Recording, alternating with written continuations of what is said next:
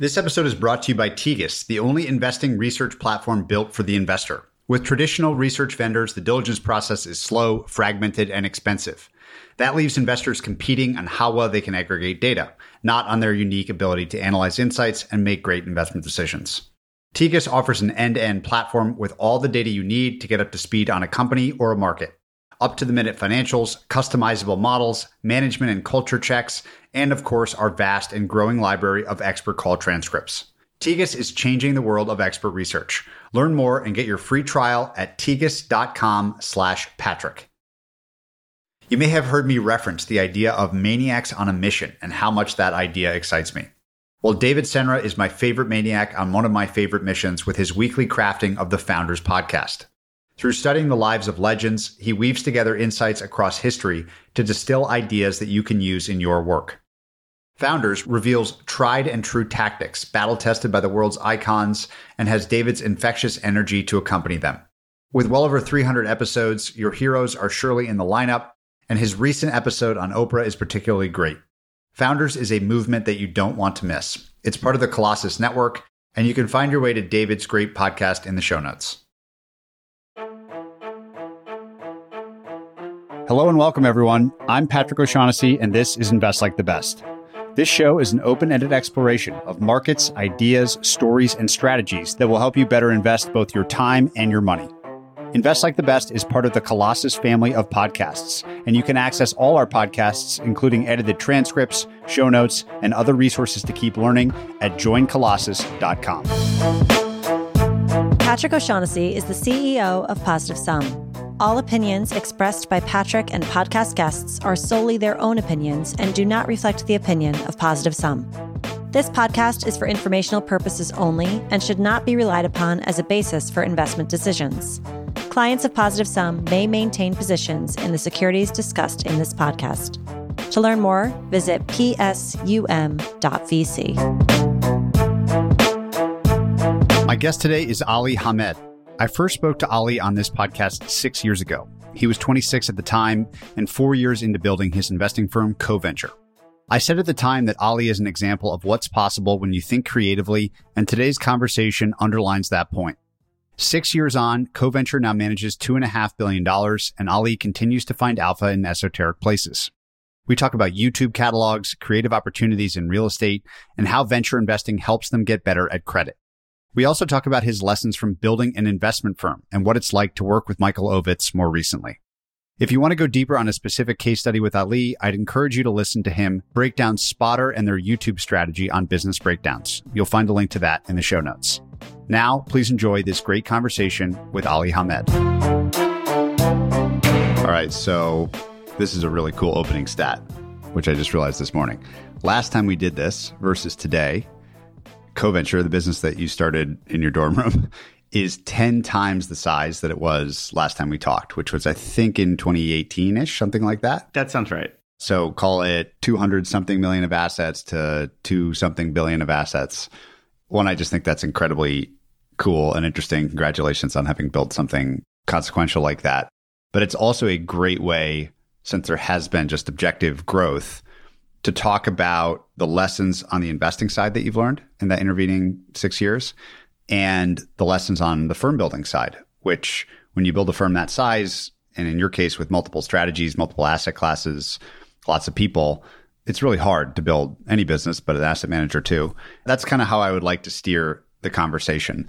And maybe beginning on the investing side, because when we first met, the thing that stood out about you was this just like almost childlike love of exploring new things emerging in capital markets. I think we called that episode creative investing or something like that. And at the time you were pioneering a new style of credit investing. Maybe just describe what that has been like. Do you feel like you've continued that childlike exuberance for things? And how has it evolved since 2018? I think a lot of it is that we just love investing. And I used to take that for granted. I assumed that everybody who worked in finance loved investing. And it turns out that a lot of people in investing like being liked. And a good way to become liked and have stature or ego or whatever is to be an investor. And doing investments that you will be liked for is sort of a dangerous business to be in because it just almost definitionally leads you to hot areas that are overpriced. We never got that memo. We thought the whole time we were supposed to be like investing in interesting things that we think we'd make a lot of money on. So that was just the easy beginning of it. I don't think I naturally got into investing. Like, it's not like I was picked to be in investing. It's not like I had a normal job that would lead me to investing. It's not like we got called by a headhunter or a recruiter to get placed into an investing role. It was like a pretty horrible experience trying to get it up and running. The way we used to do it is we'd run around finding interesting deals, convincing the founders that we could go get capital for those interesting deals, then convincing a bunch of people they should give money to somebody who had no resume, no track record, and no business investing, trying to convince them that we had found something interesting. And it built like a really useful muscle. We couldn't go find another direct lending deal and convince people to put money into it because there's a lot of places that you could go do a direct lending deal. We had to go find something that's differentiated, and it had to be good. It had to be both of those things. And we fought our way into it. And I think that if it had been given to us as opposed to fought for, it wouldn't be so valuable to us. And now, you mentioned those statistics. By the way, they're as surprising to you as they are to me. We're just really grateful for it. I've noticed this trend recently that lots of the great investing stories started this way as unfunded sponsors of deals, whether they had like some sort of pre-fund or some collection of SPVs. Justin Ishbia comes to mind. Eric from Stable comes to mind as a recent example. Both started fairly young, similar to you. Do you think that that's almost the ideal way maybe to get into investing, especially if you're starting very young and aren't coming from some famous platform where you've been groomed or whatever, that this scrappiness early on is a feature? I think it's useful. As somebody who was the fundless sponsor, the ideal way, I'm not sure I would say. I mean, it was a pretty difficult way to live. Again, you got to go find a company that's interesting. You got to convince them to work with you. And then you got to go raise the capital in a very compressed timeline. It's very stressful. Eric actually said it on his episode. You have to balance this fine line of producing confidence to the founder, but also making sure you're very straightforward about where you are in the process. I do not want to do that again. That was not fun, but it was definitely useful. And it was useful for a few different reasons. The first is you do learn the muscle of finding something that's differentiated. You got to be able to sell the product. You also are under a magnifying glass. If you're managing a fund and you have 20 positions in the fund and one of them isn't doing very well, you convince yourself that it's not a good use of your time to focus on that 1 out of 20 position because there's other 19 positions that have a better opportunity to return the fund or drive returns. If that position doesn't work out, you still have 19 other shots on goal. When your business is being built deal by deal, it has to work. There's like a magnifying glass on the deals. I mean, the first investment we ever made as a firm that got any amount of scale, I mean, it was a journey. We invested in the company. The business was doing incredibly well for the first 3 years. Then it started to stall out. Their biggest client committed fraud. Their second client ended up selling. So then they saw a reduction in growth. We had to raise multiple bridge rounds into the business. We had to change out management teams. What ended up being a really productive way is the founders are still involved. And today the company is doing better than it's ever done. It's more valuable than we ever expected it to be. I think our multiple on the investment is probably over 100 times at this point. But man, that was brutal. And I bet you if that deal had been 1 out of 20 in a fund, would we have flown out every single Monday morning to go see the management team and work on that transition and work on the business and stick our necks out to help bridge the business over and over and over again? Maybe. But if that's how you learn how to do investing, if that's how you start, every other deal feels a lot easier. You deal with lots of investors now. I think you've met lots of the same people I have. You're a connoisseur of this discipline and of the firms that have been built to do investing as a business. Do you have like an overall philosophy of the investing world that you've developed? Like, how do you think about what actually drives firms that get built, investments that get made?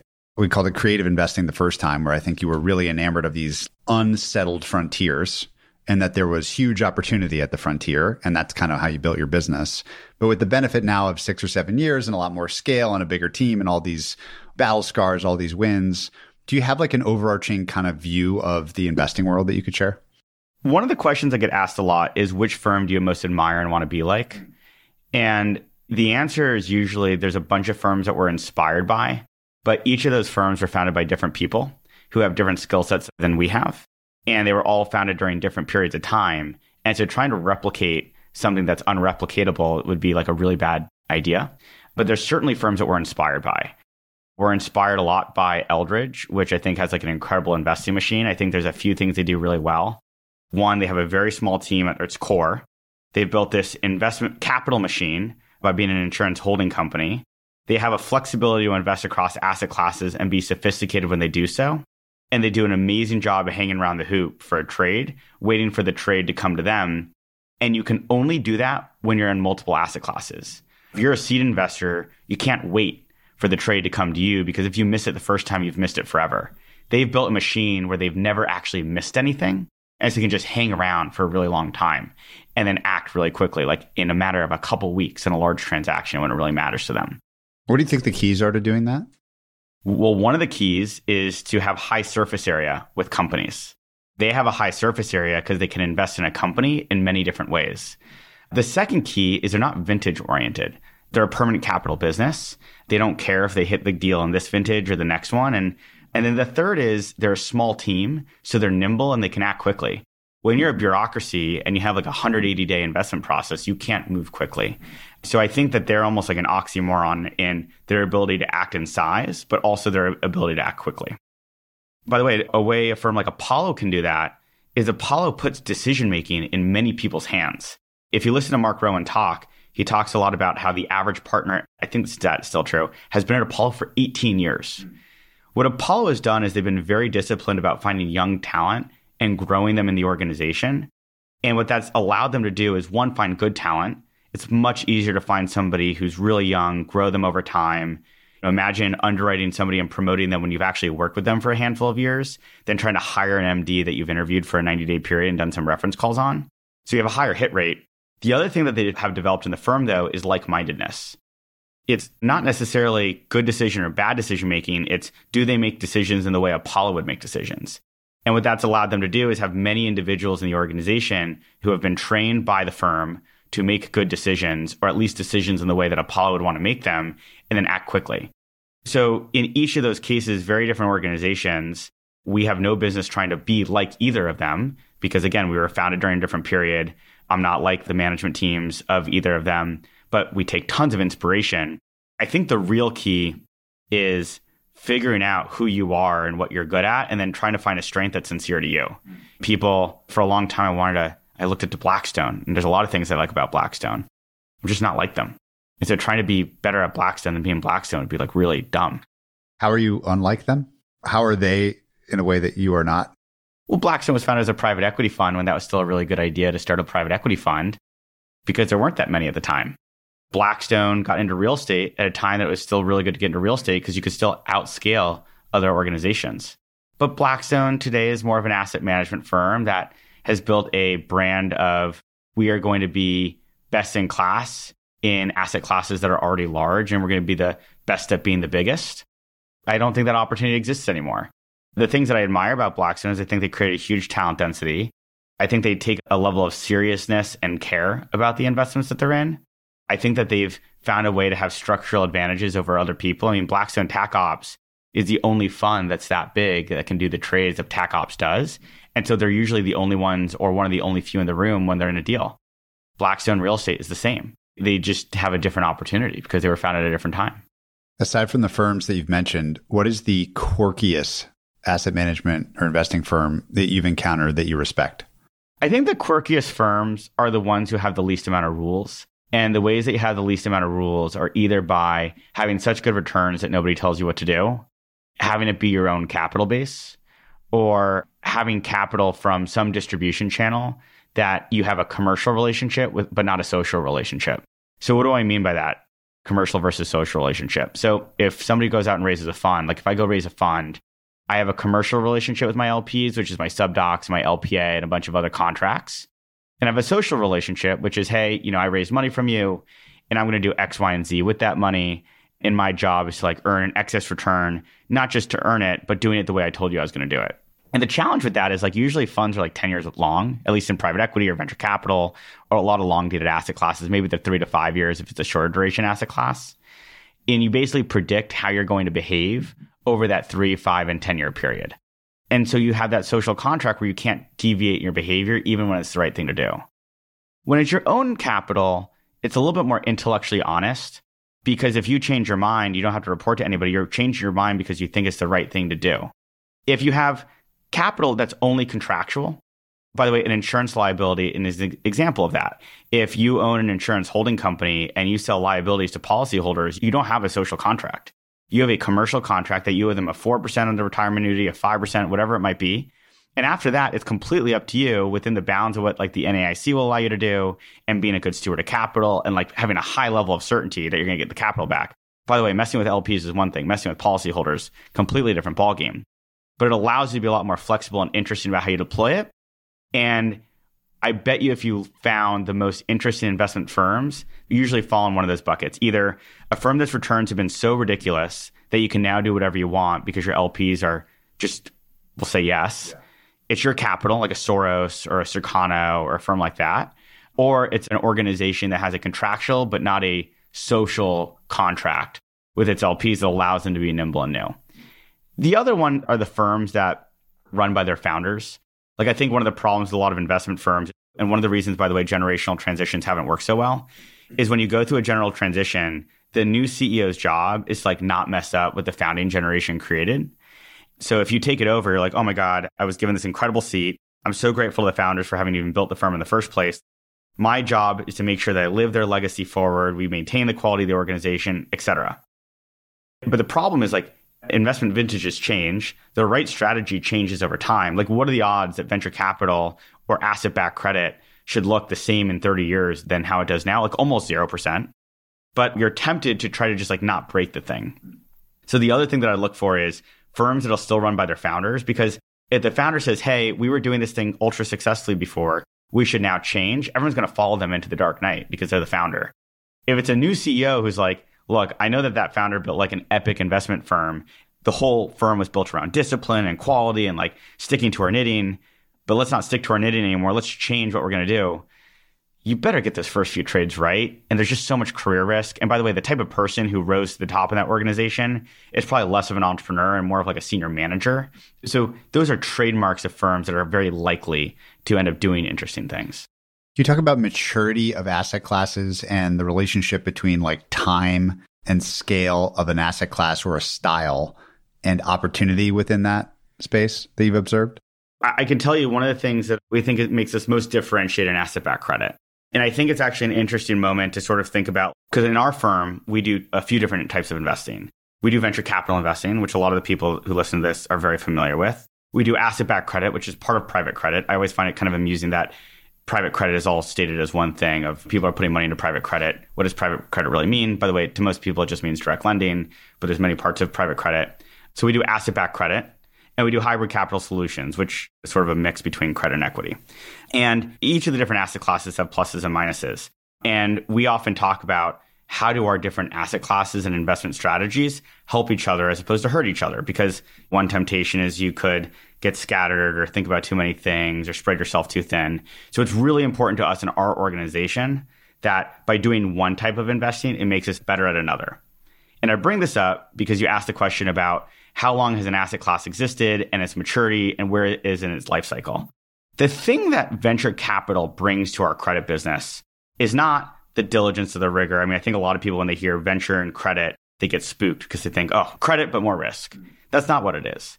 Actually, the way we do diligence is just as rigorous, just as institutional as any other credit fund. In fact, the goal is to be boring in how we structure things. It's to make it look the way it's supposed to.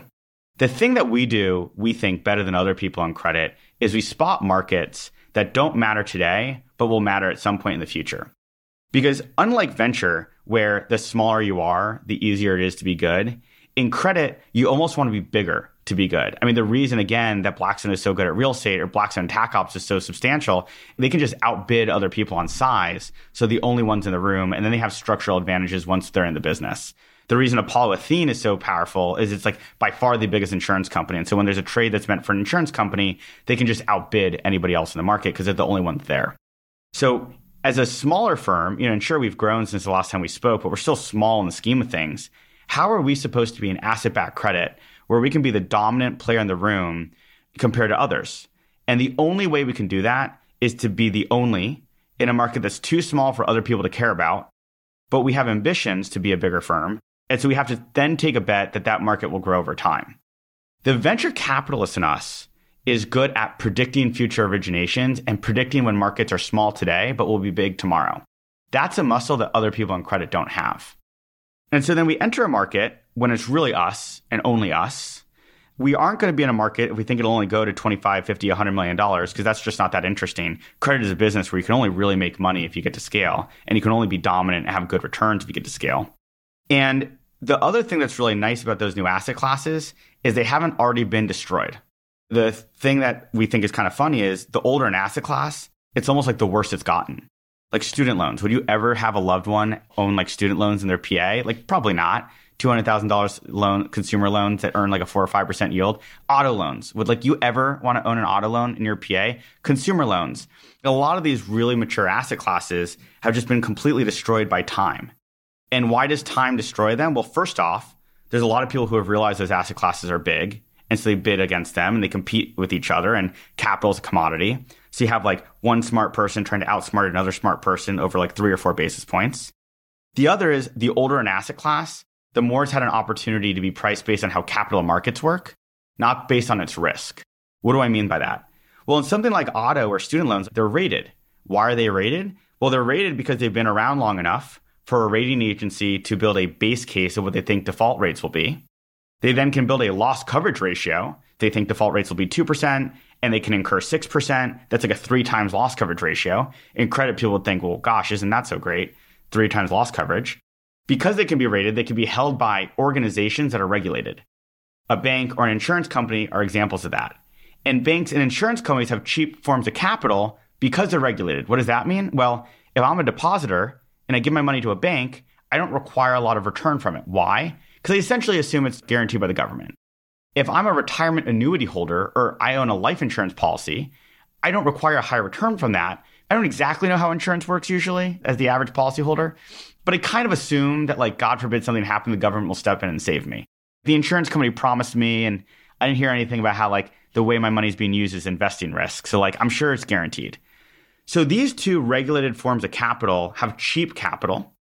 Because these older asset classes are rated and rating agencies are tied to what regulators will allow these cheap forms of capital to hold, those asset classes have no return anymore. And so if you're trying to be a credit investor and earn money based on the risk you're taking, how are you supposed to compete against regulated organizations? So these older asset classes have largely just had like the yields taken out of them. And then where the yields haven't been taken out of them, say in the residuals, like the bottom equity piece of these levered structures or whatever, you have like a lot of really, really smart people all competing over them. I just don't think that's a way to win in credit. And what's really interesting is if you think about like all the blowups in credit, it's almost always old asset classes. You never hear, not that we do income share agreements, for example, you've never heard anyone get blown up over income share agreements. You never hear of anybody getting blown up over something that was perceived to be risky because it's structured correctly, it's sized correctly, it's not over levered. And by the way, Milken figured this out in like corporate credit. It turns out that like it's more risky to do investment grade credit where you're not getting paid for your winners. So if you have one loss, it like tanks your portfolio. And it was a lot less risky to do deals where you're getting paid for the risk. That way, if there were a couple of mistakes that you made along the way, you still got paid enough. Like the same is true in asset-backed credit. It is much better to find something that nobody else is in, where regulated institutions can't yet finance them, where you can pick the market before anybody else realizes it matters, and then find ways to crowd people out over time. What's a good recent example of, and I'm asking for recent so that it's not a sure thing, of something that is small today, a market that is small that you could serve with credit today, that you think could become big, just to bring the idea to life? Yeah, I mean, the deal that we've legged into pretty significantly recently is YouTube catalogs. YouTube catalogs are basically like music royalties. It's a media asset with a declining decay curve of revenues. We found a company called Spotter, which has become well-known really from us backing them over the handful of years. We were there from the beginning. They've become the dominant, really like almost the only player in that space, where they can go find these media assets with a declining decay of revenues. They can underwrite them using historical viewership data from YouTube that only they have. They can then finance these catalogs. And then, by the way, once they own the catalogs, they can go to large advertisers and offer them premium ad space against brand safe content. And so they make more money on these catalogs than anybody else can, which is why when people try to compete with them, they can't. And they've had a handful of people try to come into the market and they just get crowded out. What people don't realize about that asset class, because they think it's really niche and new, is one, YouTube's been around for 20 years.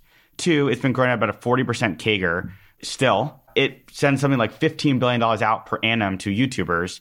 And if you finance that asset class at anything close to what music royalties are financed at, you're looking at something that's in the tens of billions to hundreds of billions of dollars of asset class over time. That'd be one example. The other example that we're spending a bunch of time in today that's much smaller, that we have a smaller position in, what I mean by that, it's like tens of millions that we think can go to billions of dollars, is buy before you sell loans. It is harder now to sell your home than it was before. It is harder to generate liquidity to go buy a home than it used to be. And so what we do is we find homeowners who want to put a down payment on a new home but don't have liquidity. They're also being told by their real estate agent, hey, in order for you to sell your home, you ought to do renovation financing, fix the driveway, fix the kitchen, something similar to that. And so what we would like to do is we would like to make you initially a small loan so you can go fix up your home, call it $20,000, $30,000, which most people don't really have out of pocket. And because these homes have been lived in for a while, the mortgage is mostly paid down. So you're in at below a 50% LTV often. Then we'll even buy your home from you at a discount to what we think it's worth, which we'll explain how that works in just a moment. You take that proceeds and you buy a new home. So now you're not living in a hotel for this like weird period of time. And then we'll go sell your home for you. When we sell it, we take our amount back. We send you the difference. We're not trying to like rip people off or anything. We just want to make sure that we're getting in at an LTV that, by the way, is much lower than a mortgage. So it's lower than 80%. And the duration on these transactions is like 90 days, 115 days. You can get paid 1.5, 2 times more than a mortgage would be, because if you went to a rating agency and you said, isn't this such a safe asset? Shouldn't you rate this? They'd say, well, it's not a mortgage. And you say, well, I have title to the home. I'm actually better than the first lien because there's no one to even foreclose on. There's no humans in the house. There's no lender. I don't have like a second lien that I have to work out. I literally am the whole owner of this home at a lower LTV than a mortgage would be. And because of the way capital markets works, it just can't be rated yet. That's an example to us where if you look at just sort of like the total transactions of residential homes in the US, that is like a tens of billions to hundreds of billions of dollars asset class. We're getting paid probably 50% to 100% more than you ought to be.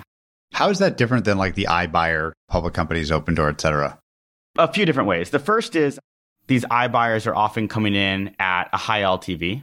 They're usually not doing any improvement of the home. The real answer is a lot of them were like overfunded by venture capitalists and weren't really doing diligence. There's an extreme example, and I won't name the iBuyer who did this. We had an individual sort of associated with the organization, and they took a camera and they videotaped a home that was not the home they submitted to the iBuyer, and the iBuyer approved it. I actually don't think that the iBuyer model was such a bad model. It just got funded the wrong way. One, it was overfunded. Two, it was like held on the balance sheet in the wrong way. The assets weren't priced correctly. And it was just an example of venture capitalists perverting what could have otherwise been a great business. This is a business that really started as a specialty finance company and knew it was a specialty finance company. They were disciplined about having under 80% loan to value. They were disciplined about making sure the assets were short duration. And we weren't trying to earn venture capital returns on asset-backed credit. If we're earning 50%, 60% higher than a mortgage on an asset that's 90 to 100-day duration instead of 30-year duration, we know that we're getting paid 400, 600 basis points more than we should. We feel awesome about that. If we tried to turn that into something where we're getting paid 100% ROE, we're probably going to break it. Yeah, so we didn't do that. What about real estate more generally? You and I have talked offline a lot about it as a thing, as an asset class, as a trend that you've watched and are interested in for the decade, let's say, to come, or the 2 decades to come.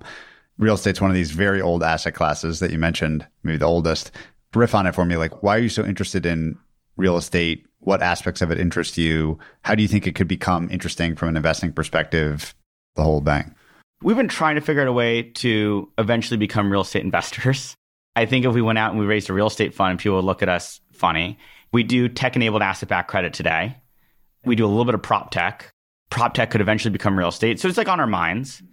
But I'm good at like one thing in the world other than writing emails. It's financing assets. And I think that the housing crisis is like a really sad problem. I don't know how people in my generation or the generation after me are going to buy their first home. I don't think first homes are available to them. So we have a major housing supply issue. I mean, I'm from Los Angeles, and Los Angeles looks less good than it used to. I mean, walking the 3rd Street Promenade is really sad to me. We've started thinking a lot about like housing supply and how to generate more housing supply. One of the markets that we've spent a lot of time on is the ADU market. Some people know what that is, some people don't. But basically, the ADU market has stemmed from the fact that California has come to the aha moment that homelessness might be bad, which is great. I'm glad they've come to that conclusion. And the way that they're trying to solve that is that they're taking zoning laws away from the local municipality into the state's hands. In the past, what would happen is some developer would propose a project. Locals would say, we don't want more housing here because that's going to hurt the value of our homes. And like it turns out that an entire state full of single family lots right next to the ocean is like a really bad way to build housing supply. There's a reason that exists, is people keep saying no to new supply. So what the state did is they said, okay, enough's enough. We are now going to force permitting such that you have to approve a permit to turn a single family lot into a multifamily lot. I think it's up to 6 units per lot, so long as the lot is within 500 feet of public transit. And it turns out like almost every lot in California or in Los Angeles is near public transit, whether it's a bus station or something similar. And not only that, but the permit has to be approved in something like 90 days. The thesis is like ridiculously simple. It turns out that a lot with 6 units on it is worth more than one with 1 unit on it. And so we thought, what are all the different ways that we can invest in? And by the way, the market is massive. Depending on who you ask, people would say that Los Angeles probably needs 1.5 million more homes, or room for 1.5 million more families.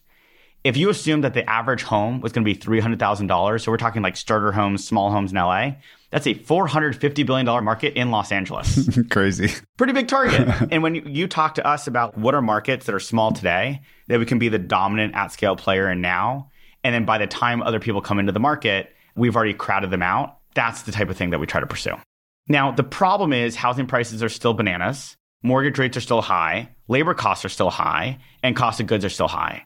And so as much as we've been trying to figure out ways to invest in that market, we've only found marginal ways. And by the way, that's not to say we're not.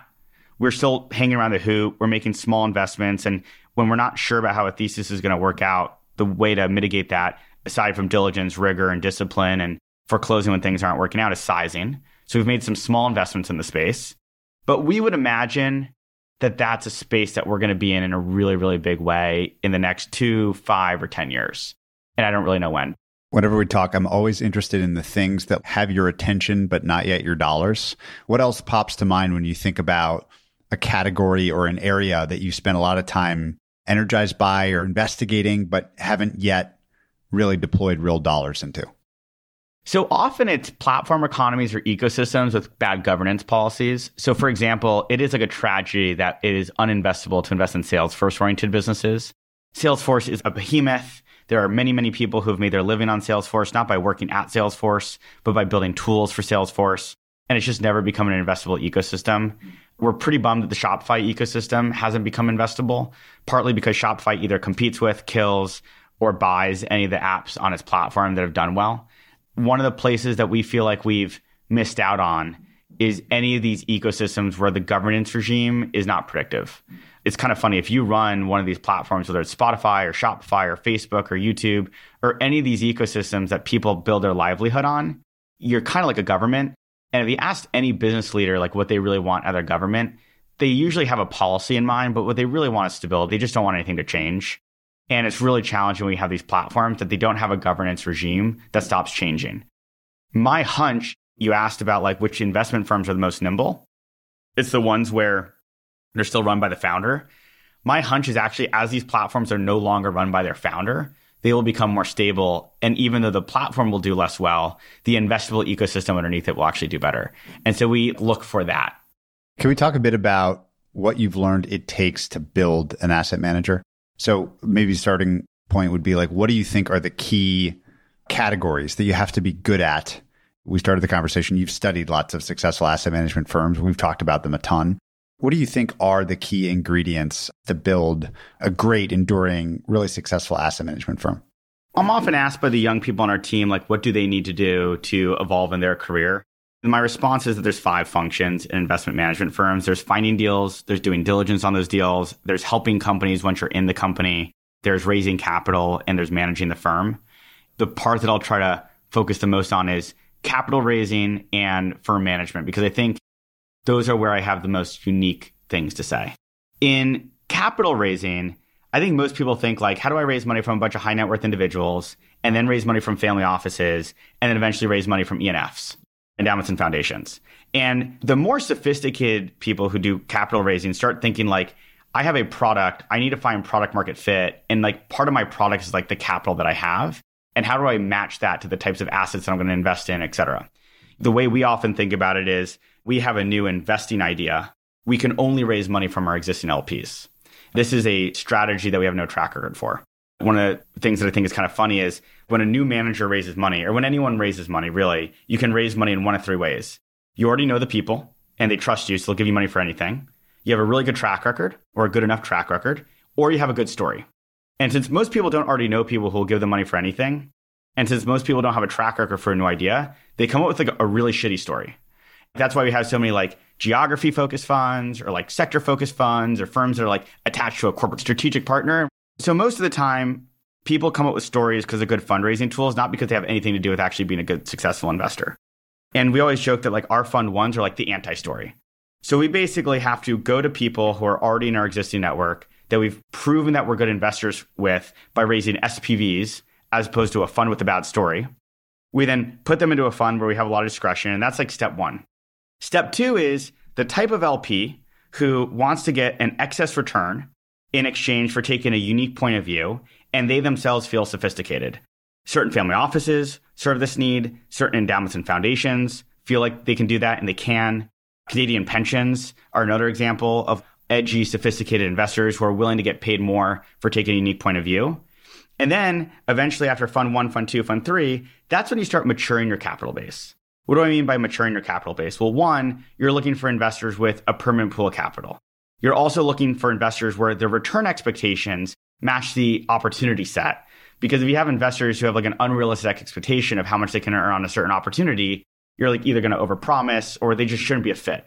Their liabilities or whatever their hurdle rate needs to be is equal to the return set. Because again, we'll take that real estate example I gave. If you are earning a 12, you might think that's an insane return relative to the 6 or 7 or 8 that you should be earning. But if you're like a family office that's based in New York and you're paying a 50% tax on that, your opportunity cost is 7 or 8%. You can both accept that's a really good investment, but it's not a good product market fit for you. You then also want to figure out, how can I make sure that my investors have the right duration set? How do I make sure that they're diversified? There's no capital base that's perfect. Endowments and foundations have denominator effect. If you're working with family offices that all come from the tech industry and tech goes through a bubble, then you suddenly are faced with, sure, you have a permanent capital source, which is family offices, but they're all correlated to one. So you would want to raise money from like maybe some family offices in Texas and some family offices in San Francisco and some family offices in New York. And then again, ultimately, you'd want to figure out, how do you go from a fund management business and you want to scale ultimately into a capital markets business, where you start figuring out where on the spectrum are you making a commercial contract and a social contract with an investor. In that fund one example I gave you, it's almost purely a social contract. I have worked with somebody for 5 to 10 years. I have developed a level of trust with them. I am writing an LPA with them, of course, but they know that they're basically putting the mandate in my hands because they trust me to make good investments. And they know that because it's a fund one, whatever fund two looks like will be a little different than fund one was, because we're figuring out the thesis together. By the time you're on fund 4, fund 5, fund 6, and you might be raising money from interval funds or insurance companies who have their liability holders or whatever, you are getting closer and closer to a commercial contract where you cannot deviate from the strategy. You cannot deviate from duration. And that's okay because you're on a fund 6, 7, or 8, and you already know exactly what the strategy is. So I think developing that sophistication of making sure that the capital that you have matches the maturity of the fund that you're investing out of, the flexibility you need, and also making sure that that capital is not forcing you to fit a good story for fundraising into a bad investment thesis. Those are some of the things that we've learned on the capital raising side. What are the worst mistakes that either you've made or you've seen made when forming capital for a firm as it grows? So I think a lot of firms, as they grow, they're faced with the decision of, do we do deals that are sized to the firm that we are now, or do we do deals that are sized to the firm that we want to become? It's not an easy answer, and firms have taken different approaches to it. Our view of how we've done that is we've tried to thread the needle by doing both. We will try to take a position equal to the size of the firm that we want to become, but we will only hold that position in one of our funds equal to the size of the firm that we are. So you can still risk manage it. And then the challenge is, if you try to raise that SPV from all the exact same investors that are in your fund, that's not like any risk management. You've just basically created concentration risk from them And you have this like fictional dotted line that sits between the fund and the SPV you raised. And like if they yell at you for it, you convince them like, oh no, but like I risk manage it because it's my fund. That's not necessarily true. So I think that the firms that I've seen blow up are the firms that just got too big too quickly in a deal before they knew it was working or ever. I mean, it's a humbling business. We don't get every trade right. Nobody gets every trade right. And taking existential risk just doesn't make any sense. We've done that multiple times. Like crypto is a great example. Like most people in venture capital thought crypto was going to be an interesting place to be. We had a point of view. One of those points of views was that a lot of the smartest people that we knew were going into crypto. We had a point of view on guilds because we felt like they were REITs of the internet. But we also knew that the trade, if it worked, was going to go really, really well. And if it didn't work, we didn't want to blow a hole in the side of our fund. I think a lot of people, especially people with a fintech orientation in venture, made crypto like 20, 30% of their fund, or they realized raising money for a crypto fund was easier. So they just did that. And instead, they like screwed up their entire business. In one of our funds, we decided going into the fund that only up to 5% of the fund was going to be crypto. We were going to invest in a handful of companies in the space because this is going to sound goofy, we're high conviction on the space, low conviction on a specific business model. We got 2.5%, 3% of the fund of the way there. It didn't work. We'll probably lose money on those investments, and that's fine. That's venture capital. So I think a lot of it's just risk management. And then also it's just letting capital markets dictate how you should do investing. The easiest sin and the most common sin in venture capital is a young venture capitalist who wants to prove that they're good at investing before they have the DPI to prove it.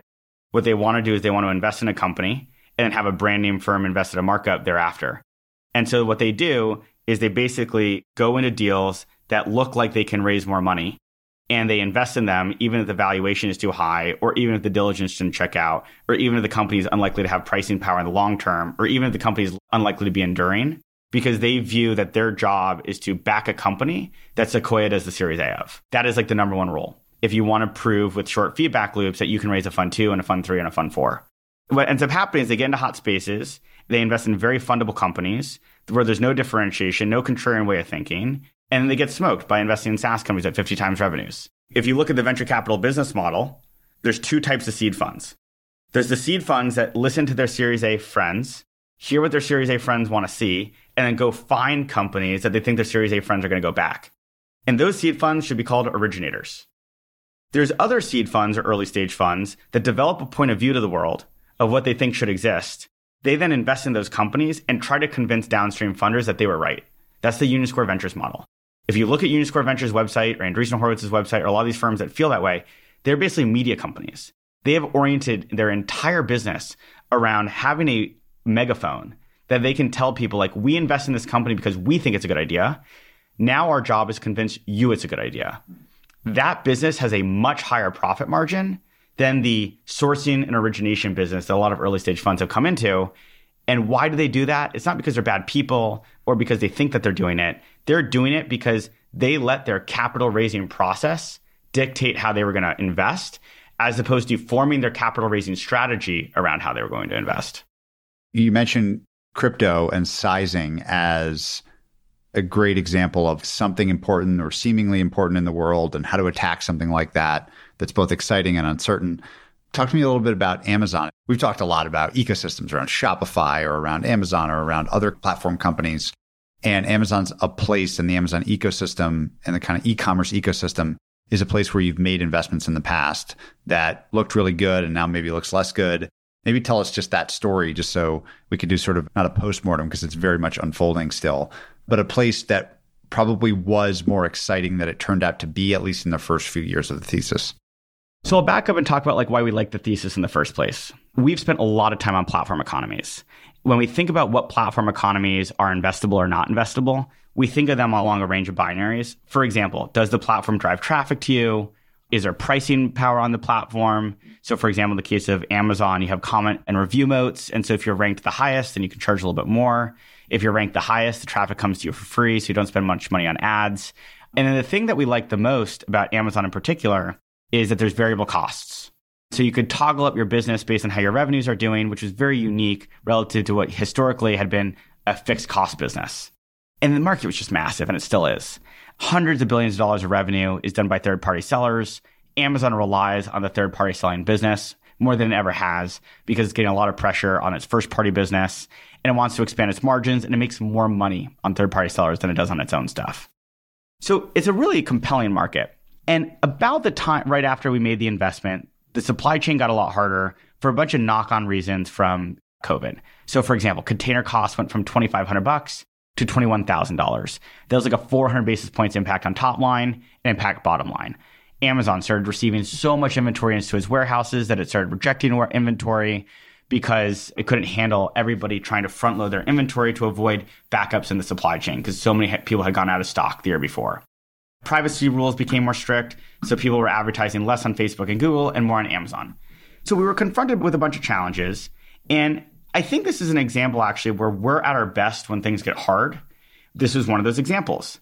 So what were a few of the things that we did right? The first is we charge a lot of money on the deals that are working so that when they're working, it makes up for the things that don't work because we're in markets that we can't be perfect. This isn't something like a AAA tranche of some loan book where you're getting paid a few hundred basis points and if it goes wrong by a little bit, you're toast. This is a space that we went in. It was a new space, and so we structured it like it was new. And so like in any new space, we ended up having some winners that won by a lot. We had some businesses that are probably doing the way we thought they were going to do, and we had some deals that have been a struggle. And luckily, the deals that have done really well have made so much money that on the deals that are a struggle, do we work on them? Do we fight really hard to make as much money as we can on them? Absolutely. But it'll end up doing probably as well as we expected to do or close, just a more scenic route to get there if you look at the portfolio overall. And the second thing is sometimes we're going to be right and sometimes we're going to be wrong, and it's just sizing. So whenever we do a trade, especially in a new space, we want to make sure that if we do the trade and it works, it'll help our returns. And if we do the trade and it doesn't work, or it's harder than we expect, it might have a couple hundred basis points impact on the returns or a few hundred basis points. And that's how we size every position. And whether it's crypto, whether it's Amazon, whether it's any of the spaces that we've been willing to be on the cutting edge of, if you're going to be on the cutting edge and you want to be able to offer a product to your investors that's safer by being on the cutting edge as opposed to riskier by being on the cutting edge, you have to size it correctly so that if it doesn't work, it's okay. And you have to charge enough on your winners where they make up for your losers.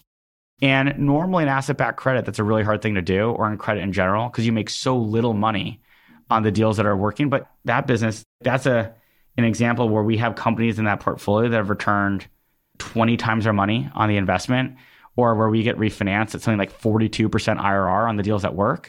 And so if you have a couple companies stumble, it doesn't feel very good. But if you size them the right way and you've made enough money on the others, you end up being okay. When you look at your venture portfolio, it's so different from some of the other firms that you would say, oh, I recognize this company, or I've seen this company 4 times and like 4 other websites or something. What do you think it is that's driving the different kind of firm or deal that you've focused on so far? Like, where does it come from? What do you look for? Maybe this is an opportunity to talk about how you underwrite business models, which I think is really important for you, versus just like, this is a X company, like this space is going to explode, so we like it. Yeah, talk about differentiation for you in equity. I think the first thing is we are willing to change our minds and change our strategy over time to match the vintage that we're in.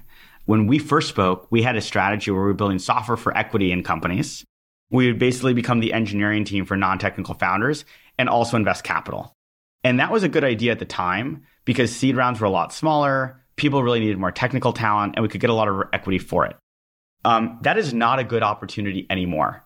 And we shuttered that business. When we shuttered that business, people thought, man, we knew that wasn't going to work. Software for equity, what a bad idea. It turns out the first fund that we raised there is like 7 to 8 times DPI and marked at 30 times. So we've already returned 8 times the money to people. We're already marked at 30 times. I can talk about the returns because we'll never raise a strategy like that again.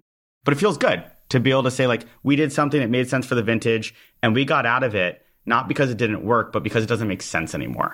So I'll start with that. We try to match our strategy of investing for the vintage that we're in. And that keeps coming back to when your capital raising strategy, which is how do I have an LP base that gives me the flexibility to be nimble to do what I need to do to make money for them. And then I think one of the things that has benefited us from being in credit, we have a lot of rigor in our diligence process. The way that we really built our business and where most of our AUM is across the organization is in asset-backed credit. Asset-backed credit is a business where you live and die over like 1 basis point. I have LPs who have calendar invites in their calendar of the day, not just the day they think that the interest is supposed to hit them, the time of day it usually hits, so that by 4 p.m., if it hasn't hit their account because the wire deadline's at 4:30, they're pinging us. That is how we learned how to do investing. And oh, by the way, we never got the benefit of the doubt when we started the firm. So it's not like we were like BlackRock, not that they ever would miss a payment, but like if we missed by like 24 hours, people thought, well, it's BlackRock, maybe there's like a technical thing. I remember one time our bank made an error. And when we tried to explain to our LPs that it was the bank that made the error, there's no way they believed us. What are the odds the bank made an error, not us? So that level of discipline and rigor and perfection, when applied to venture capital, is dangerous because it causes you to be too linear, convince yourself every trade has an issue with it. There's a reason not a lot of credit funds have become good at venture capital, or credit business have become good at venture. But when it's at our best, it makes us really disciplined about not thinking about the noise and the signal and avoiding wrapping paper companies. A wrapping paper company to us is good founder, good syndicate, good market that's hot, vertical AI right now, but not the right company. Not a company with pricing power, not a company with barriers to entry over time, et cetera. And when we're at our best, it allows us to go through a very simple process. In each company that we're looking at, we have to ask ourselves, what are the things that we need to believe for the company to work? The hardest passes, and I'm guessing a lot of people listening to this can relate to it, is when you're talking to a founder and you believe everything that they're saying, but your gut says don't do the deal. And why is that? It's usually when you're 90% sure of like 15 different things, but 0.9 to the 15th power is a really low number. And so our diligence process is how do we get to 0.99% on 12 of the 15 things and accept that there's going to be a few that we just don't know. We're not going to know TAM early on, especially in the markets that we invest in, because we try to avoid obviously consensus markets with a big TAM. Instead, we're trying to invest in markets where it's like an unobvious market. That's usually how you have less credited investments. So TAM is often one of them. Quality of management teams. Some of the management teams we've known for a long time. We certainly do diligence on management teams, but gosh, how well can you really get to know somebody in 90 days to 6 months? And how often is somebody who's a really, really good first employee somewhere or executive somewhere going to be a good founder? It's just hard to know. And the third is just sort of like philosophy of go-to-market, competitive set, et cetera. So we say, what are the 15 things? Then we ask ourselves, would we be good at those 15 things? Usually when we develop a new market we're going to be in, it's next to a market that we already have been in before. So it's not like we're going to go from like when we got into new forms of media, we had been looking at specialty finance companies that were originating new asset classes. We came across YouTube as a new asset class. YouTube taught us about new forms of media, and then we did new forms of media. It's usually something that's one step away. And it's usually a space where we've seen 50 Bs already, so we can recognize an A. And the third question we ask ourselves is, would this be a good use of our time?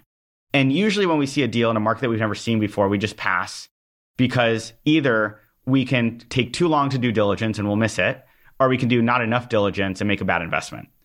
But if we keep seeing deals in that space, we start to ask ourselves like, maybe we should learn about that space. We keep seeing activity there. The ADU market, the California housing market, was an example of that. We saw like 7 or 8 deals in the space. We kept saying no. And finally, we're like, you know what? There's a lot of smart people. This seems like a big market. Let's put boots on the ground, go to Los Angeles, talk to not real prop tech investors. Let's go talk to real estate developers. Let's go talk to real estate investors. Let's go to property managers and really understand what's going on here. And now when we see a deal in that space, we are prepared. We have a prepared mind. As simple as that is, if you kind of go through those 3 things and you think of yourself as a business that finds a good idea and then has to convince everybody else it's a good idea, as opposed to just trying to originate deals everyone else already knows is a good idea, there's a lot of profit margin in that. How do you approach something? We'll take the obvious one, which is AI, which is on everyone's mind, not just for investment opportunity, but for the ways in which it will affect their portfolio, their lives, whatever. How do you approach something like that with your investing hat on? Or how have you approached it? So the first is, we don't think that you have to be the first investor in a space to make the most money on it. If you were the first internet investor in the 90s, do you think you made more money than the best internet investors of the 2010s? Probably not. The second is, we have to have a differentiated point of view. And right now, our point of view is like pretty similar to a lot of people's. Like, it's better to have a data moat. A lot of people have pitched us these like asset heavy like infrastructure businesses because like there's not enough chips, and so there's like a chip shortage, and maybe there's like an asset like you can finance a bunch of chips and then lease them out. The theses that we have now are pretty unoriginal, and so I think we're waiting until we have something original to say. And I think that speaks a lot to our model, is by being in multiple investment theses, we don't feel forced to deploy. I think a lot of people in venture capital are looking at their historical portfolio and thinking, oh my God, it's garbage. I better make up for that soon with new deployment before anybody finds out. and make a bunch of like interesting AI investments that get marked up really quickly so that by the time anybody realizes my 50 to 100 times SaaS revenue deals suck or my crypto deals suck, don't worry. I have this new thing that I can show you that's in a separate fund. And by the way, I'm raising fund 3. We don't feel that pressure. One of the other big things that seems like an important trend in the world is more money flowing into long duration, capital intensive, CapEx heavy technology business models, like call it deep tech or American dynamism, or there's lots of terms for it. In general, how do you think about, from the equity perspective, a business you know is going to be really capital intensive, but may have at the end, the pot of gold at the end of the rainbow is great because it's very defensible, it's high barriers to entry, it's got some stickiness, it's dominated some new space. How do you weigh the trade-offs between, seems like this big bucket of companies that's we know is going to be really capital intensive, and therefore you're probably going to take a lot of dilution. But at the end of the story, it's super, super defensible. I think it depends on the firm that you are. If you're a large multi-stage firm, you can do that. If you're not a large multi-stage firm, you're basically putting your lives in the hands of capital markets. And if you're smart, it doesn't matter, because you're basically relying on capital markets to stay stable and for the capital markets to agree with you. So that seems like a hard business to be in unless you're willing to fund the company over and over and over again until it gets to its end state. And then you're so big that you actually have a portfolio of investments that you can take risk. It's probably what a SoftBank should have become. It's probably what a Tiger should have become. It's probably what any of these $10 billion plus investment firms should have been. And it's probably not what a Series A fund should do if it's not multi-stage.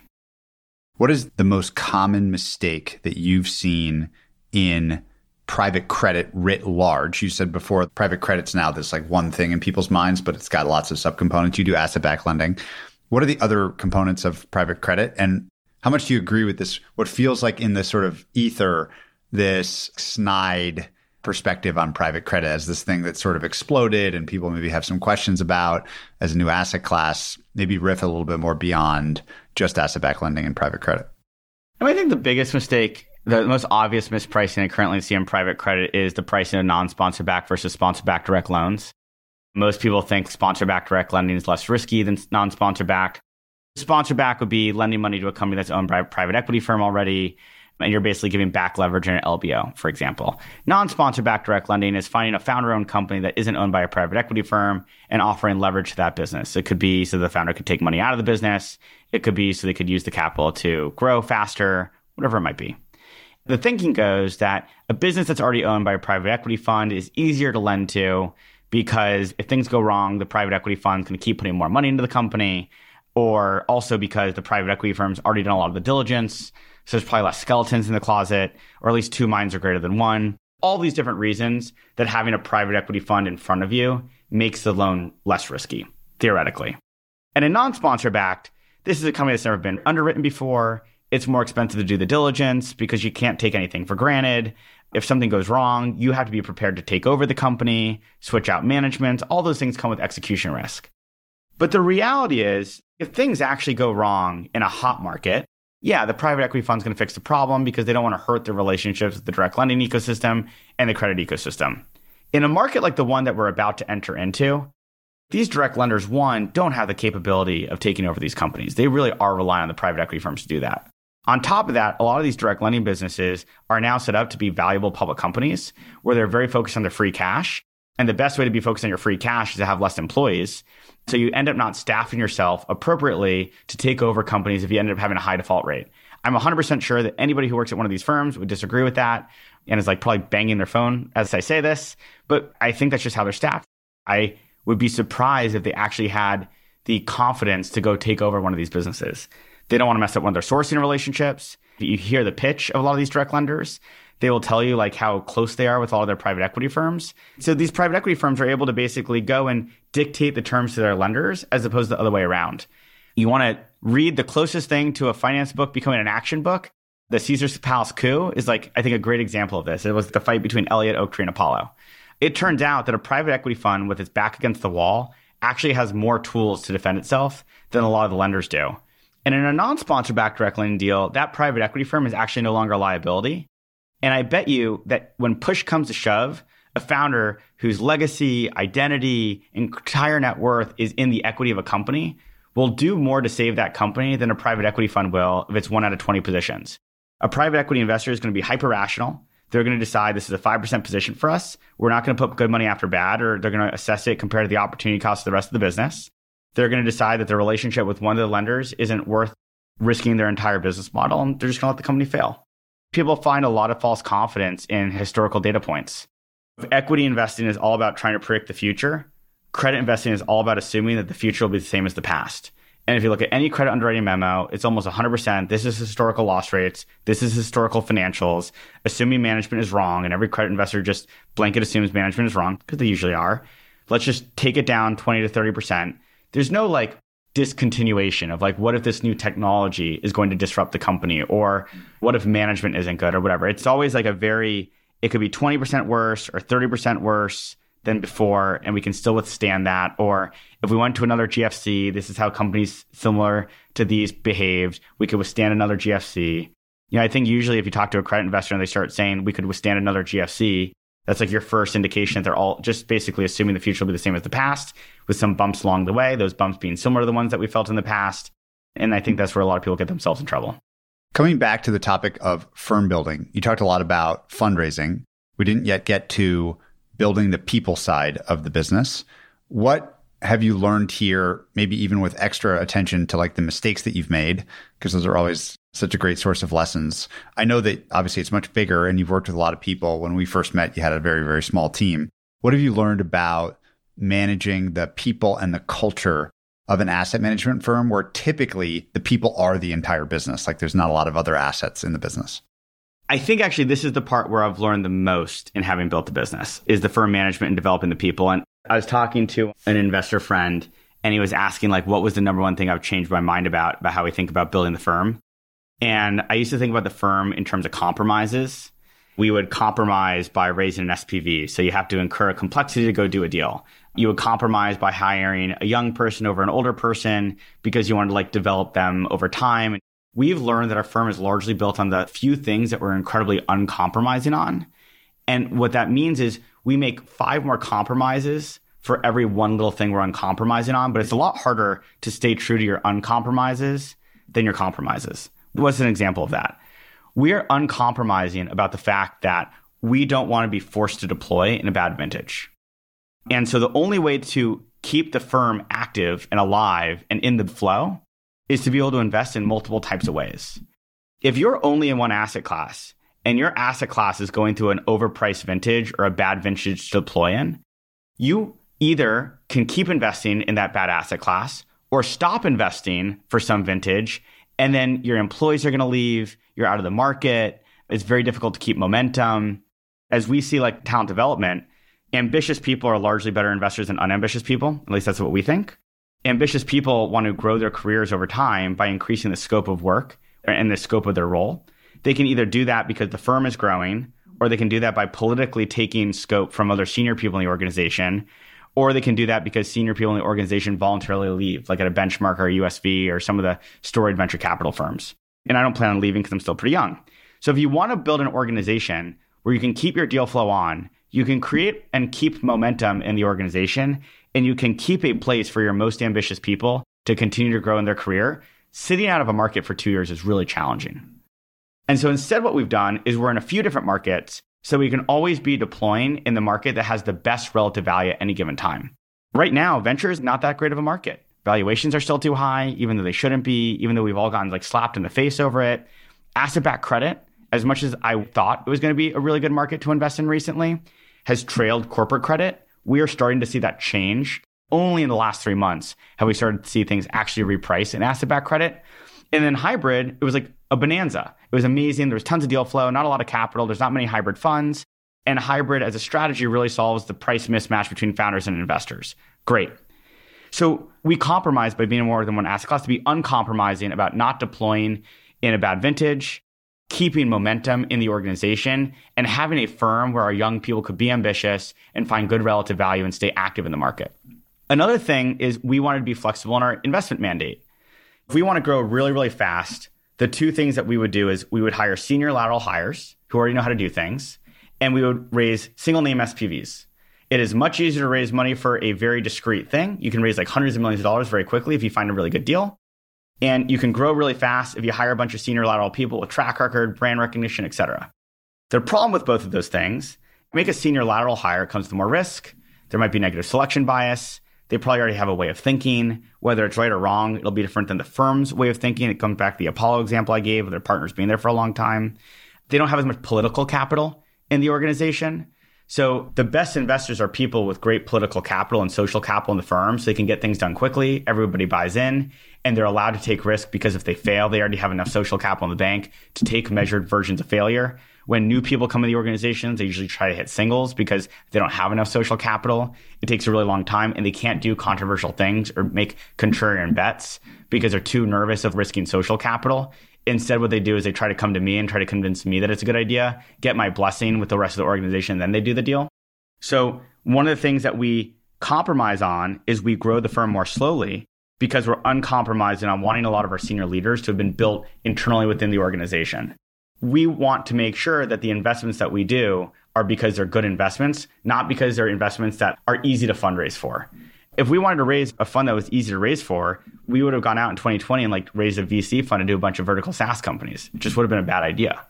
And so what we've done is we've had to make our fundraising efforts harder by raising from unique pools of capital or alternative forms or mandates that are sort of vague, or raise money for fund ones when an existing strategy we have a lot of demand for. But if we grew that strategy, it would dilute the returns.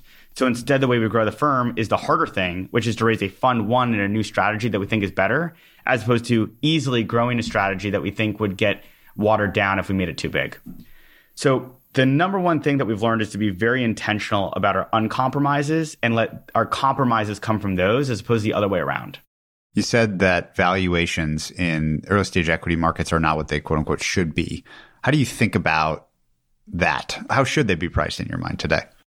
We use a lot of frameworks as opposed to I think a lot of people who enter venture capital and somebody who comes as a credit investor who's very quantitative, and I'm sure one of the things that you were probably tempted to do, take some data set of all the deals that were done in the past, what percentage of them end up being 30 times outcomes and 10 times outcomes and 3 times build base rates, yeah. Yeah, and then you're like, okay, I need to enter companies at approximately this valuation, and that'll get me to a 4x gross and a 3x net. The challenge is the data is really challenging because there's selection bias in it. Not every company gets reported, not every round gets reported, and it probably skews positively because the failures probably don't get reported and the successes probably do get reported.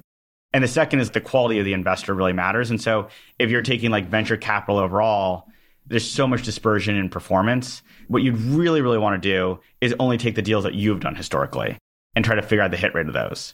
Instead, what we try to do is we try to build this bottoms-up view of, we know that if we don't get a 4x gross on a fund, we probably haven't earned the right to raise the next one. If we assume that enough of our companies, if the 15 things that we believed work, become worth at least a few $100 million or $500 million or $1 billion, let's build a portfolio that way. And then whatever great upside comes after it, so be it. How wonderful of a surprise. And then when we do that, we say, well, if the things that are right on the horizon happen, how big will the company be? If a company has a really big TAM, we're a lot less disciplined on valuation because the TAM is massive. They've hit product market fit. The company can be worth over some huge amount. We'll pay up a little bit. One of the successes actually we've had is investing in companies where the TAM is more cuspy. It's not to say that it's a good TAM or a bad TAM. It's just a TAM that we can't predict. And most VCs will just avoid those companies entirely. Instead, we do those deals just with lots of valuation discipline. So we have a company in one of our portfolios has an opportunity to return the fund or be a major return driver. And we did that deal at a 6 pre. And that is a company that doesn't have a lot of addressable market. Actually, we couldn't figure out what the addressable market was. There's just no data about it. And it was a new business model that had never existed before. That is a company that is likely to be a huge outcome for us. And the unique point of view we were willing to take is that it's okay if a company has TAM as a major risk. Let's just price it accordingly.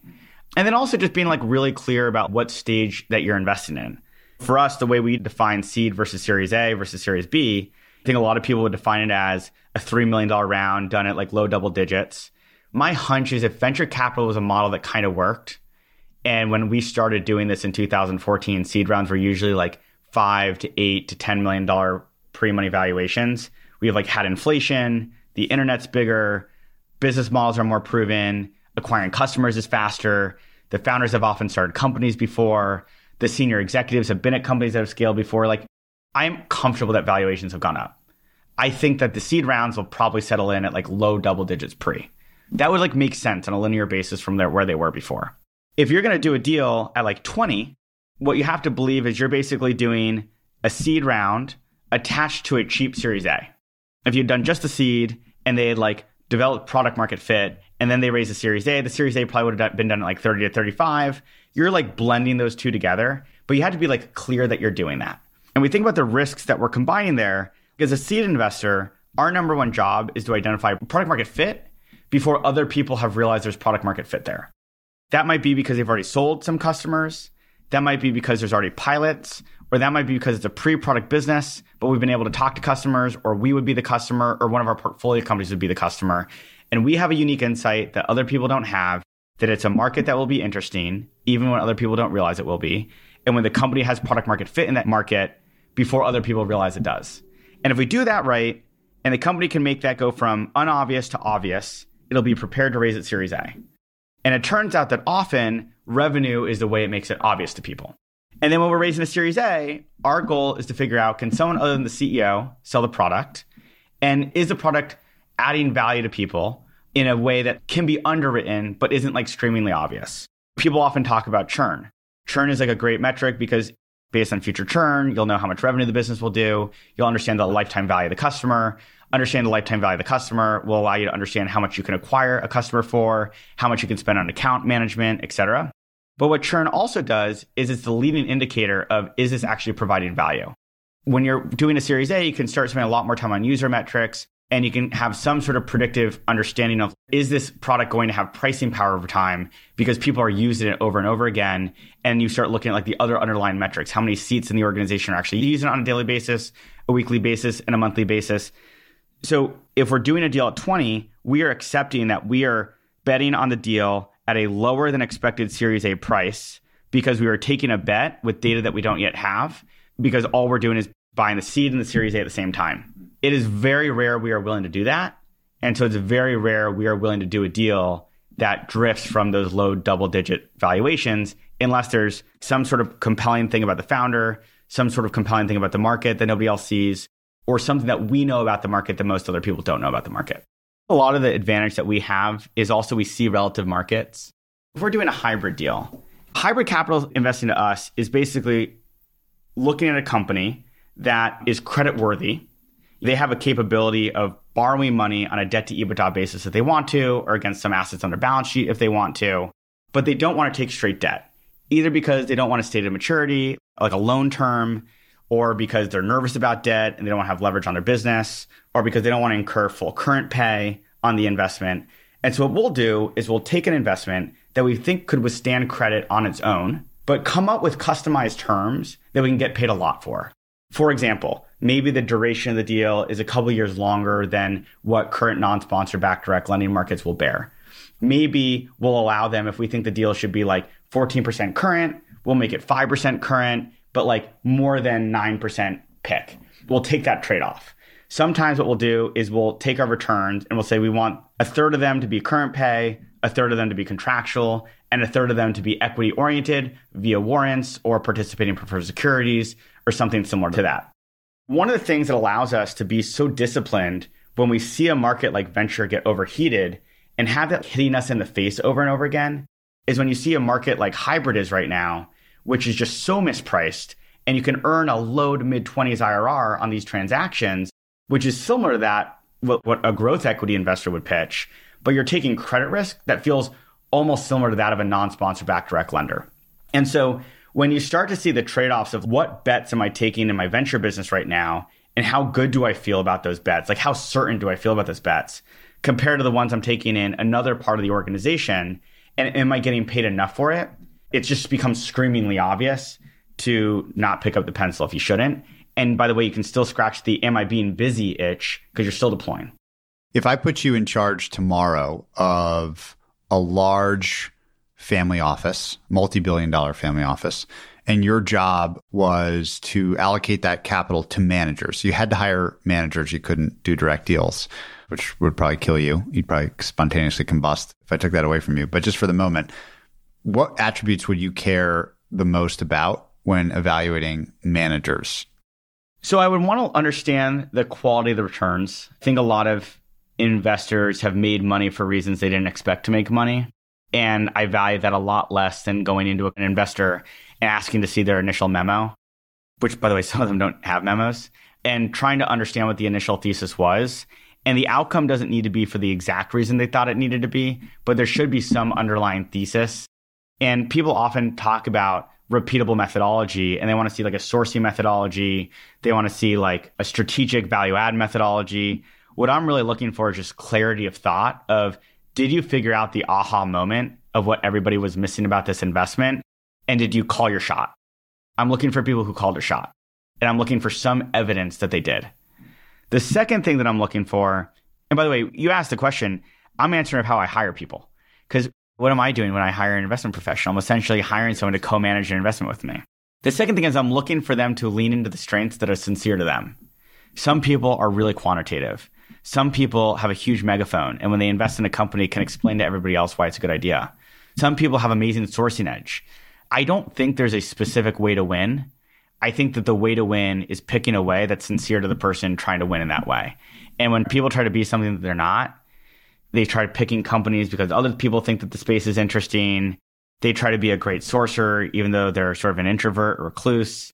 They try to be some totally extroverted person, tries to suddenly become a quant.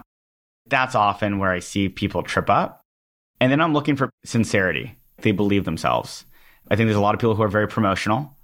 And I'm looking for self-awareness. People who they're doubting themselves more than anybody else is, questioning themselves, and they're changing their minds. Flexibility of thought. And people who really love investing, because if you're doing investing because you want to get wealthy, or you're doing investing because it's a way to be part of a community where you can become liked or feel needed or feel important or solving some other thing in your life, you invest for the wrong reasons. You either invest in too short of a time horizon, you invest in consensus bets, you want to invest in high signal areas.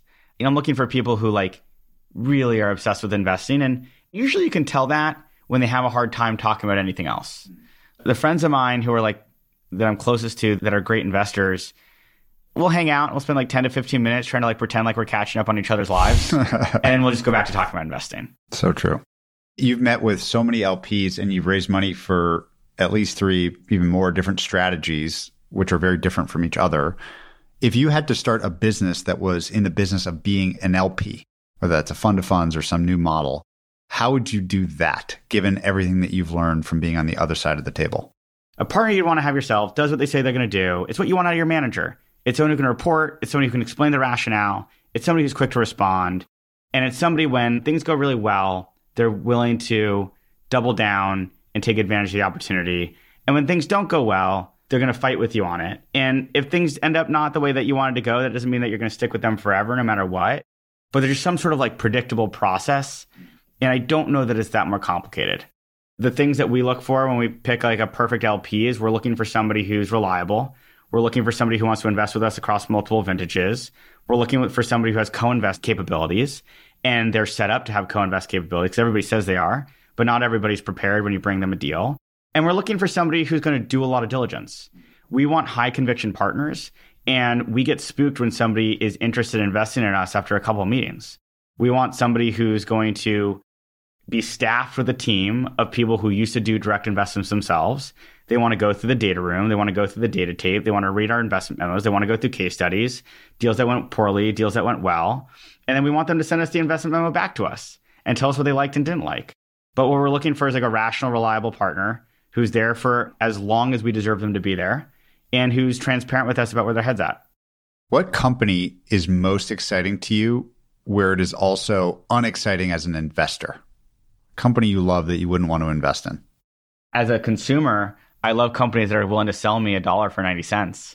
And so it's sort of funny, like GoGo InFlight was like a great example. I don't know if it's a good company because I've never studied it, but I always used to think I love companies where they're big businesses, even though their product sucks, because imagine if the product ever became good one day. Yeah. Busted but booming is what we call these. Yeah. And on the flip side, how terrible would it be if the product was already perfect and nobody wanted it?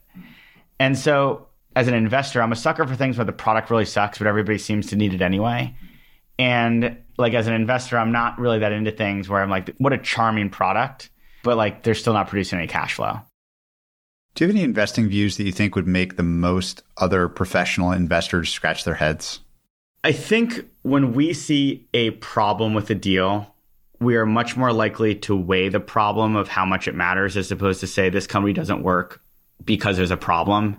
And I think most investors are more willing to pay a lot of money for something with no problems than to pay the right amount of money for something with some problems. And the way this is expressed in credit is people are willing to accept almost no return for a credit that seemingly has no problems.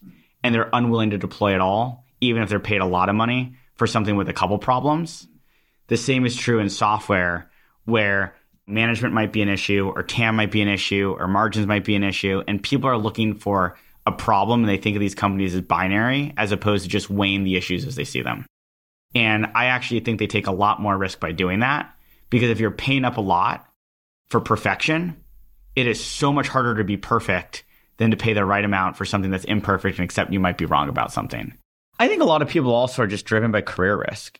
Very few investment firms are set up to like benefit people for making the firm money, as opposed to doing things that like won't get them fired. Best way to not get fired is do consensus stuff, because if you lose money, everybody else lost money too. I mean, I remember like the last time I did this podcast with you, everybody on your podcast was assessed with like uncorrelated risk, less correlated risk. And by the way, for our firm, for a long time, we were in like 3 or 4 deals and all of them seemed like they were completely uncorrelated. That was like what everyone loved about us. And like the only thing we could do to break the firm was like start doing things that were sort of correlated. And I remember thinking like in my head, I never like said it out loud to people, was uncorrelated is great when everyone else sucks and you're doing well.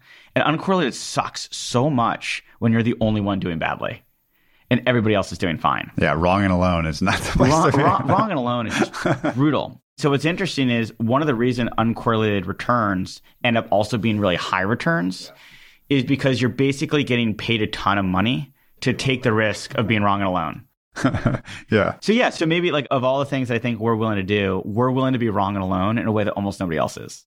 When I did my episode with Michael Ovitz, we talked a little bit about you because he's been working with you in CoVenture in the last, 6 months or a year. Obviously, you have matured a lot as a business. You're 10 times the size, like I mentioned at the start. But also, I would just say, like, when I talk to you now, it's much less like, how do I get a foothold, and much more, how do I build a enduring institution? Tell me about working with someone like Michael, who I think has done this with a small handful of investment firms in the past. Many, like Andreessen Horowitz, are sort of household names now. What's that experience been like? What's it been like working with someone like him, which I think our listeners will love since we just had him on? So the most surprising thing about Michael is he's as good as you think he is. I've known a lot of people who are reasonably successful. I mean, Michael has done ridiculously well, but I feel like I know a number of people who are sort of winners in their own space and have books written about them and stuff. And I've gotten intros from those people. The response you get when Michael makes an introduction is just so different. And there's a lot of imposter syndrome. I know the types of people he's worked with before me, and I look up to them and I look up to the firms that they've built. And it creates like this feeling of like responsibility that when he makes an introduction and he puts his name behind somebody, like you got to show up to the meeting prepared. You got to show up to the meeting like with your A game on. But like it's usually somebody that I would have taken me 10 years to meet if I ever met them at all. And if I met them, I probably would have gotten 15 to 20 minutes with them. And instead, I'm like meeting them in person. It's over a lunch. They're excited to meet because the last few people Michael introduced them to were incredible. And Michael, other than picking me, has had to be really careful picking people because the first or second time he messes up, people stop receiving that introduction the same way. The thing that is less written about, or people know less about him, he lifts your gaze a little bit. My idea of what good is different now because I work with Michael. And when Michael thinks about what good is, I mean, you know, he's worked with Marc Andreessen. He's worked with Josh Kushner. He's worked with a lot of these people that were like his definition of good is just different than the definition that we all have. And that's his normal. Yeah. His normal is our great. And so he causes me to expect more from people. And he also, I mean, I remember there was like this situation where last quarter, our firm wasn't moving quickly enough. And Michael moves quick. I mean, I've always thought I'm somebody who moves quickly. I'm proud of how quickly the firm has grown while also maintaining quality and everything else. But holy crap, his idea of quick is completely different. And so I had this conversation with our team. I said, look, it's a holiday week. I'm expecting you guys to work long hours, not because I want you to work long hours during a holiday week, but it's because we haven't achieved all the things that we needed to do last week. And today's Thanksgiving. I need everybody in the office. And he had this like really terrific reaction to me. He goes, you don't have to tell people to work hard. If you just demand quick deadlines, the work will come. And for the people that it doesn't come, like, you know what to do. And so it just created a level of velocity, a level of quality. And then I feel goofy saying this because he's probably going to hear it, but it's like a level of mythology in the organization. When Michael asks for something, we're thinking, holy crap, Michael Ovitz is asking us for this. Like, we want to impress him. We know the other people he's worked with. We know the bar he holds. And it just like makes you sit a little straighter and walk a little faster and read your notes a couple more times before you send them over. And for example, when we're looking at deals and we're looking to co-invest with some of the firms that he's worked with, our diligence better rock, because if it doesn't rock, you're going to disappoint the guy. And you feel this great level of responsibility that he's taken a bet on us. So working with him has been as good as I could have hoped. What is your personal motivation and how has it changed? I think there's very few jobs in the world where you can read the news and it matters for your job. And I think being a politician is one. And I, like most other people, don't want to be a politician. Unfortunately, that seems like a really crappy job. Investing, I mean, geez, it's like the world's best problem. It's the everything problems. Not only is it the best game of all time, but the difference between a game and investing is investing really matters for people's lives. If you make a good investment, good people get to reap the rewards of it. They stay employed. They get employed. If you make a good investment and you're able to raise money from institutions that you're proud to work with, you get to give those institutions more money back. If you make an investment in a platform, the platform becomes bigger and it offers something to the world. I mean, it sounds dumb because people who aren't in finance will probably think this is like the most narcissistic thing to say in the world. Investing feels important. It feels like it matters. And so you get to solve a intellectually challenging problem. But unlike a puzzle, it has real life implications. And the decisions you make end up having some scale to them. One of the reasons to get bigger is because it feels good to be bigger. And by the way, getting bigger matters for a whole bunch of different reasons. Ambitious people are better investors than non-ambitious people. One of the traits of ambitious people is they're competitive. Competitive people want to play in the big leagues. They don't want to play in the minor leagues. And the way to play in the big leagues is to invest more capital because you're competing with better talent and you want to prove you're the best at something. There's like natural gamification things. Being bigger ends up attracting better people. And by the way, if we try to build an organization, we promised people that we had no ambition, we wouldn't get ambitious people. And we probably would be worse at investing for it. So there's like reasons related to that. But for me personally, like Bezos has said this in a bunch of interviews, it feels good to be needed. If I sold this cup to you and you bought the cup, you'd be happy because you had the cup, and I'd be happy because I sold the cup, and there'd be some manufacturer who made a cup for 2 minutes of their life, and that would make that time valuable. If I'm teaching a class and I like don't show up to the class, how awkward would that be? It's like a 1 to 50 relationship. 50 people would have wasted their time. They would have like gone to class. They would have been confused. If you were giving a lecture, I bet you'd feel like some value and importance of showing up and giving the lecture. And if you code an app, then like how great is that like thousands and thousands of people use it? It's like one of the reasons that I feel like people in technology, when they're at their best, do feel like they're making the world a better place, even though that's become like a term that's made fun of now, which is kind of sad, because they're able to like do something that took some amount of their time and impacted many, many people and changed the way that they operate. And when you invest, you get to invest in a bunch of people doing that. If your goal is to solve like a really complicated problem that has real life impact and feel needed a lot, and like be a competitor, it's the best job in the world. I mean, I can't believe anyone would want to do anything else. I don't know that there's a better place to close the conversation. It's so fascinating to me that it's been 6 years, but we talk a lot, so it doesn't feel like it's been that long. I just want to highlight like how perfect that closing answer is to those listening, most of whom or many of whom are either are or are aspiring to be investors as their profession. And if you don't feel a kindred spirit in that answer, maybe investing isn't right for you. It's kind of the most interesting problem in the world. So Ali, thanks so much for doing this again with me. Thanks, Patrick. Really, really appreciate it. If you enjoyed this episode, check out joincolossus.com. There you'll find every episode of this podcast complete with transcripts, show notes, and resources to keep learning. You can also sign up for our newsletter, Colossus Weekly, where we condense episodes to the big ideas, quotations, and more, as well as share the best content we find on the internet every week.